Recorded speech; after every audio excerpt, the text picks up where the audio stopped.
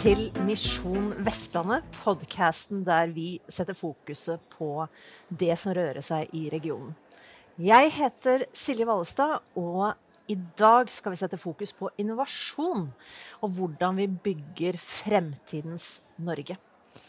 Med meg i studio så har jeg Leif Stavestrand fra Evoy i Florø, som har tatt turen ned til Vestlandets hovedstad, og Vegard Frihammer fra Greenstat. Og dere to er jo definitivt noen av de fremste gründerne i det grønne skiftet som vi har i Norge i dag. Jeg har vært gründer i mange år selv, og så tenker jeg at vi har kommet på en sånn tipping point nå, hvor det ene er både for Gründer-Norge, hvor man ser en helt annen modenhet på gründerne, en helt annen modenhet på investorene, men også sånn skifte i hva som er hot, hvor investor vil legge pengene. Så Leif, fortell om din reise med å bygge Evoy, for dette startet jo for noen år siden, og har gått stegen oppover. Ja, vi har holdt på i 4 år nå.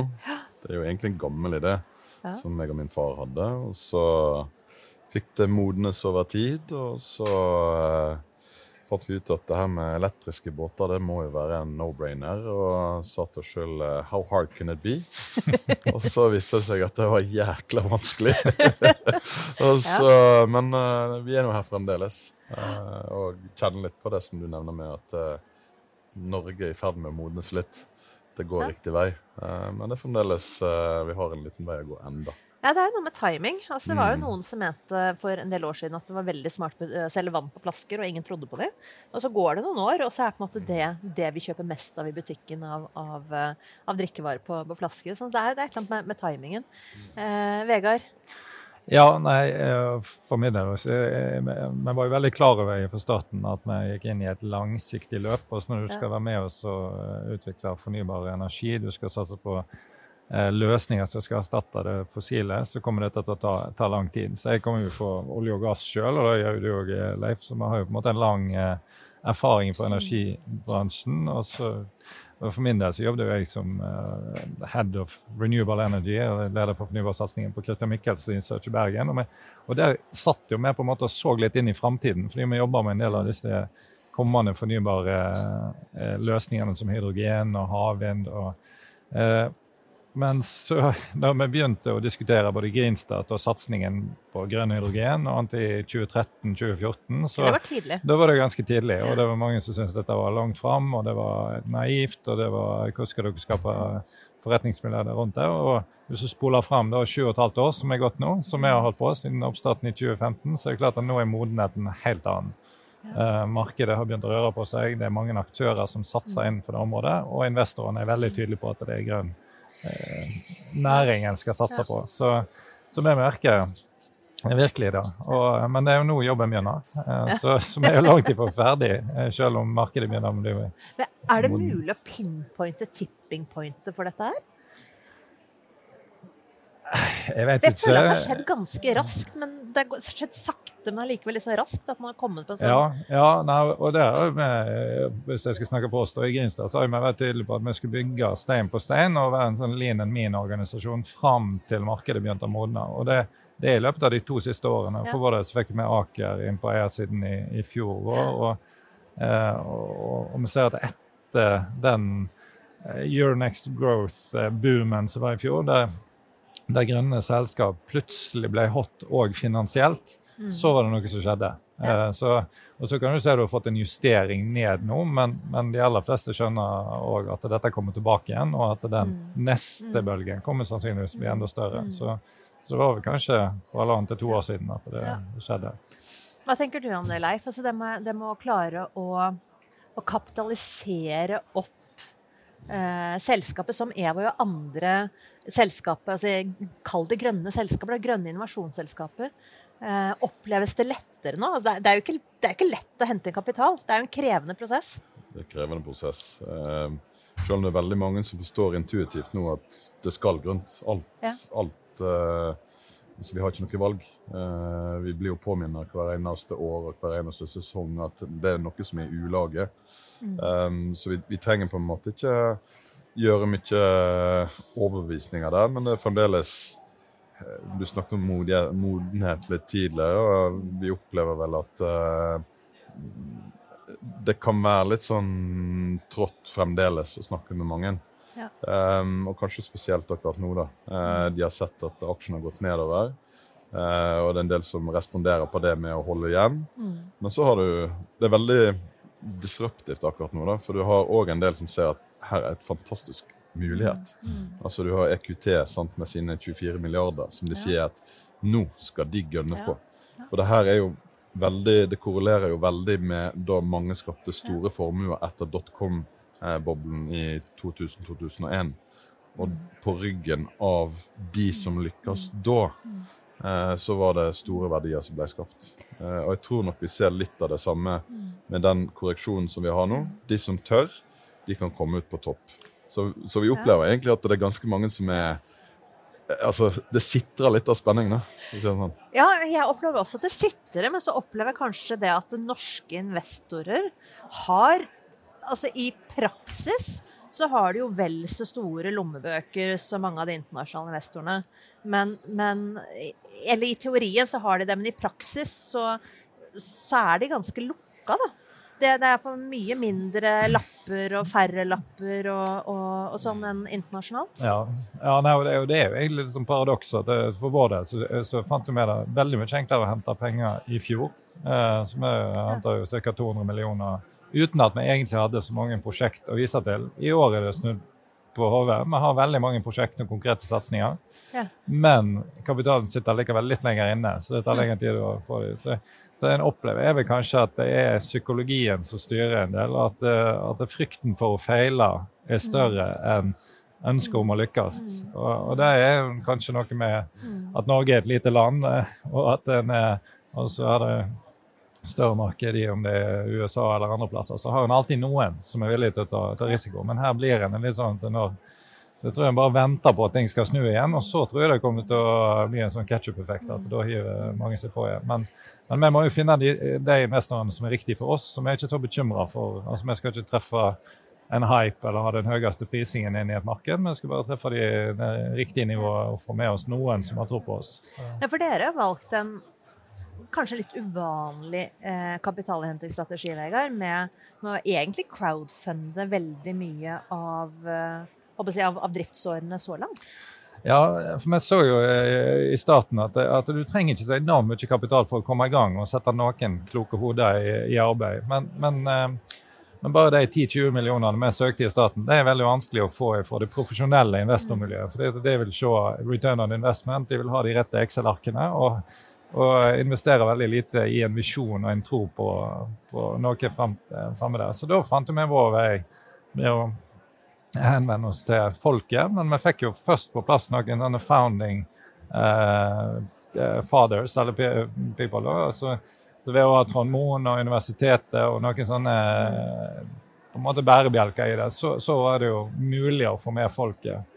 Og så har det dratt oss opp til et nivå der det er mulig å få de industrielle på plass. Så den der dynamikken mellom å bruke crowd investment og de store mengdene og hente der det i snittinvestering kanskje er 30 000, og så får du på plass en større med noen titals millioner. Så den kombinasjonen der har vært fin for oss. Før vi trykket rull på kamera, så snakket vi om en annen gründer som er litt sånn ledestjerne, tror jeg, for både dere og for mange andre, Elon Musk. Og du og Elon hadde en litt så jakt på Elon nå nylig, Leif. Ja, det var altså, vi ble spurt om det var en gimmick da, men det var helt ærlig altså. Vi hadde jo, det var so close. Det var så close.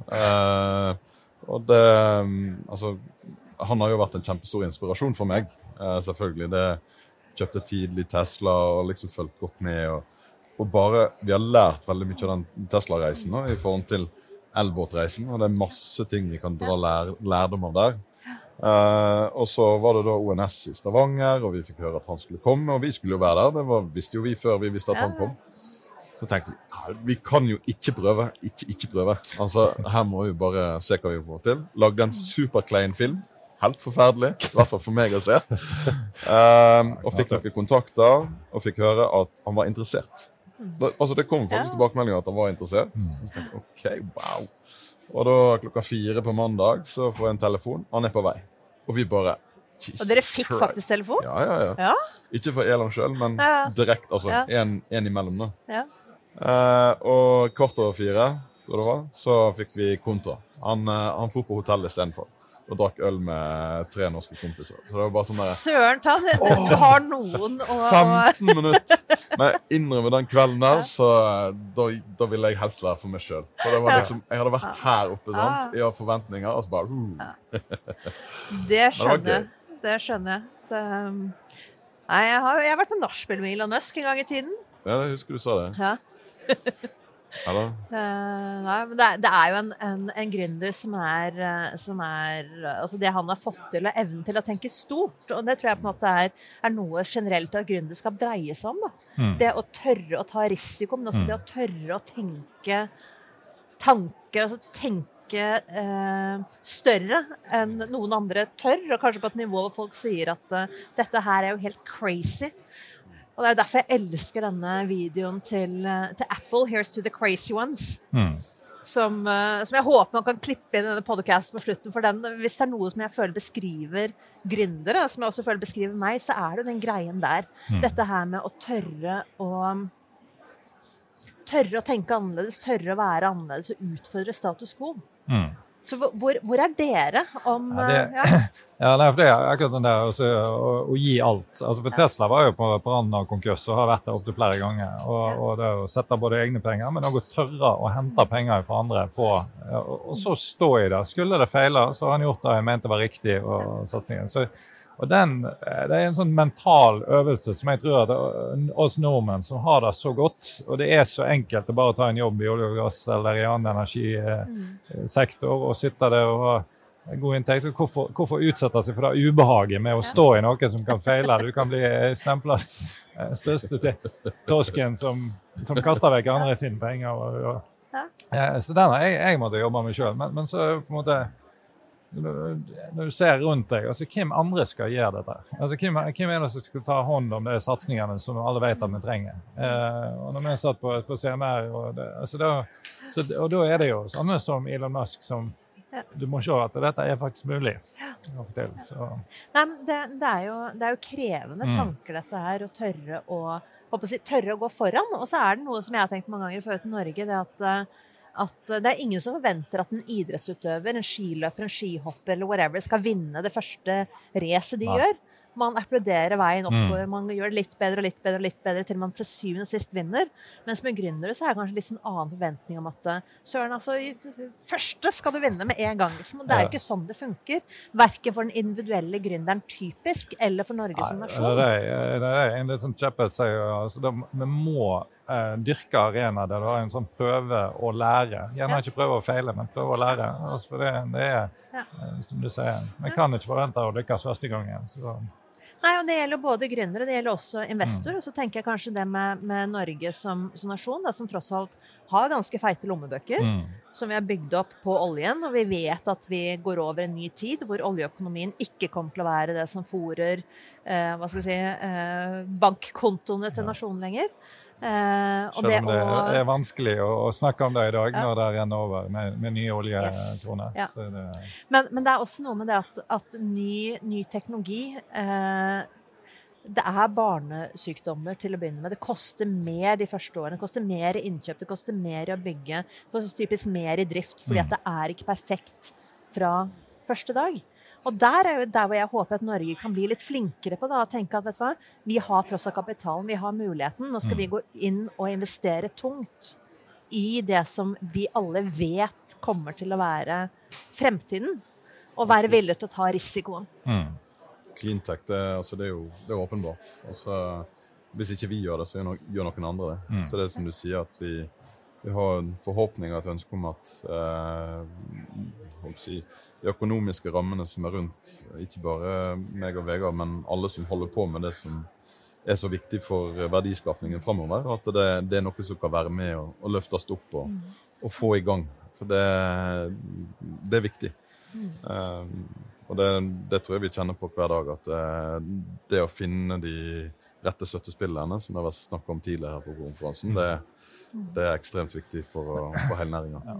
Det har jo, og så tenker jeg i Norge, vi må være like flinke innenfor andre sektorer som har vært nå i elbilnæringen. Norge kan jo skape Norges Elon Musk i form av Leif Stavestrand, dersom vi gir samme støtte til kjøp av utslippsfrie elektriske båter. Så det er å tenke på det norske markedet som en sånn test- og øvingsarena, for det vi skal gjøre globalt, og ikke bare kjempe om det lille markedet som i Norge. Så jeg tenker at vi må som nasjon bare løfte ambisjonsnivået mange hakk. Det på alle mulige områder. Kom oss ut av pilotlandet. Vi var piloter på mobil, vi var piloter på elbil, men det var ikke økosystemet rundt det og støtteordninger rundt det som fikk det opp å gå. Og på elbåt så har vi faktisk en liten mulighet til å skape en ganske sånn kul sak. Det har vi, og det er jo kanskje også noe av det som er kult i Norge. Da. Vi er et lite land, så vi er et lite land, vi ligger langt fremme på teknologi, og vi har penger. Det er bra testmarked, men det vi trenger å bli flinke på er jo å løfte de norske selskapene ut, løfte gründerne ut, bygge ute, for at de 5 millioner menneskene vi har i dette landet er jo mindre enn en mellomstor by i verden, liksom. Ja, det er jo som vi jobber jo med et konsept for energistasjoner. Alle energistasjoner i verden skal konverteres fra fossil, bensin, diesel til utslippsfri på hurtiglading og hydrogen. Her kan vi ta posisjoner. Og det er liksom når man misser på elbilmarkedet, så kan vi i hvert fall ta lademarkedet. Så det er jo bare med Green Station, som vårt konsept heter. Og det norske markedet skal vi bygge noen flagship-stasjoner, men vi skal sikte på India, på USA og på de store markedene. Altså hvis ikke vi lykkes der, så har vi på en måte misset. Og hvor ser du de store markedene, Leif og Evoy? For vår del så jobber jo vi globalt, selvfølgelig. Solgte 10 land nå, tror jeg, og det vokser jo stadig vekk. Så vi må tenke internasjonalt og globalt fra dag 1. Norge blir for lite. Det er jo, jeg holdt på å si, i forhold til standard oppstartsteori, så er det jo first movers, og det er det innovators, og de er ikke det så mange av. Så du kan ikke på en måte belage deg bare på å bruke ett marked. Du må jobbe mer globalt for å få sånne selskap opp og gå. Ja, og kanskje kapitalsterke markeder også er veldig vesentlig. Det er en vesentlig bit av det. Ja. Det er det. Så vi er nok ute og ser etter kapital ut forbi Norges grenser for de fremtidige rundene, ikke bare Norge. Det gleder meg til å høre mer om. Sier tusen takk til dere. Det var veldig hyggelig å få snakke med dere om det grønne skiftet, om gründerskap, om kapitalstrategier. Og så håper jeg det at Norge klarer å løfte gründere opp og ut. Hvis dere skulle komme med et sånn siste råd til gründere og investorer i Norge, hva vil det være? Helt på tampen. Peker på hverandre her. Jeg har en sånn kjepphest, det er at jeg ser de her statlige organene med Nysnø og Investinor, og de har fått et mandat der de skal prøve å løfte selskap som oss opp og frem. Fantastisk. Men de har ikke lov til å signere en LOI, eller de har ikke lov til å gå i lead, de har ikke lov til å gå i front. De må vente på andre investorer. Hadde de der fått lov til å si at hvis du finner en lead investor, så blir vi med. Hadde jeg kunnet fått lov til å si det til utenlandske investorer, så hadde det gått mye lettere å løfte finansrunden, og jeg hører det samme fra mange andre oppstartsselskap. Så gjør vi den lille endringen, så kan vi virkelig få fart i ting, og ikke bli fond i fond investorer fra den norske stat. Ja, den er jeg helt enig i. Og så noe vi har prøvd å oppfordre de større investormiljøene til, er at i stedet for å vente på den perfekte investeringen, og at de skal gå all in på den, så burde de lagt en del sånne andedammer, der de får denne her prøving og læring. Vi må få hastigheten, og vi må få flere aktører gjennom denne feilingsrunden, og så ut av så får du nye konstellasjoner. Så hvis et miljø har 100 millioner eller 1 milliard de skal investere, så tar de 10% av det, så kunne de gått sammen og investert i 20 startups, så kunne de kvalifisert det og fått opp. Så det er noe med tempoet. Det går for sent, og det går for mye venting på, som du sier, store investeringsfond som skal bestemme seg, og alt skal være på plass, alt skal være riktig, I stedet for å bare få folk I gang. Og jeg ble jo inspirert av noen her med Portal One, et miljø som bygger ting først, viser hva du har på en måte fått til, og så kan du gå videre, I stedet for at du må bruke omvendt. Du må bruke veldig mye tid på å hente kapital til noe du skal demonstrere. Det fulltidsjobb å hente kapital. Ja. Så du må heller få lov til tid til å jobbe med det du faktisk skal levere. Og så kan du heller feile litt underveis, men ja, få pastigheten. Gode siste ord. Takk for I dag.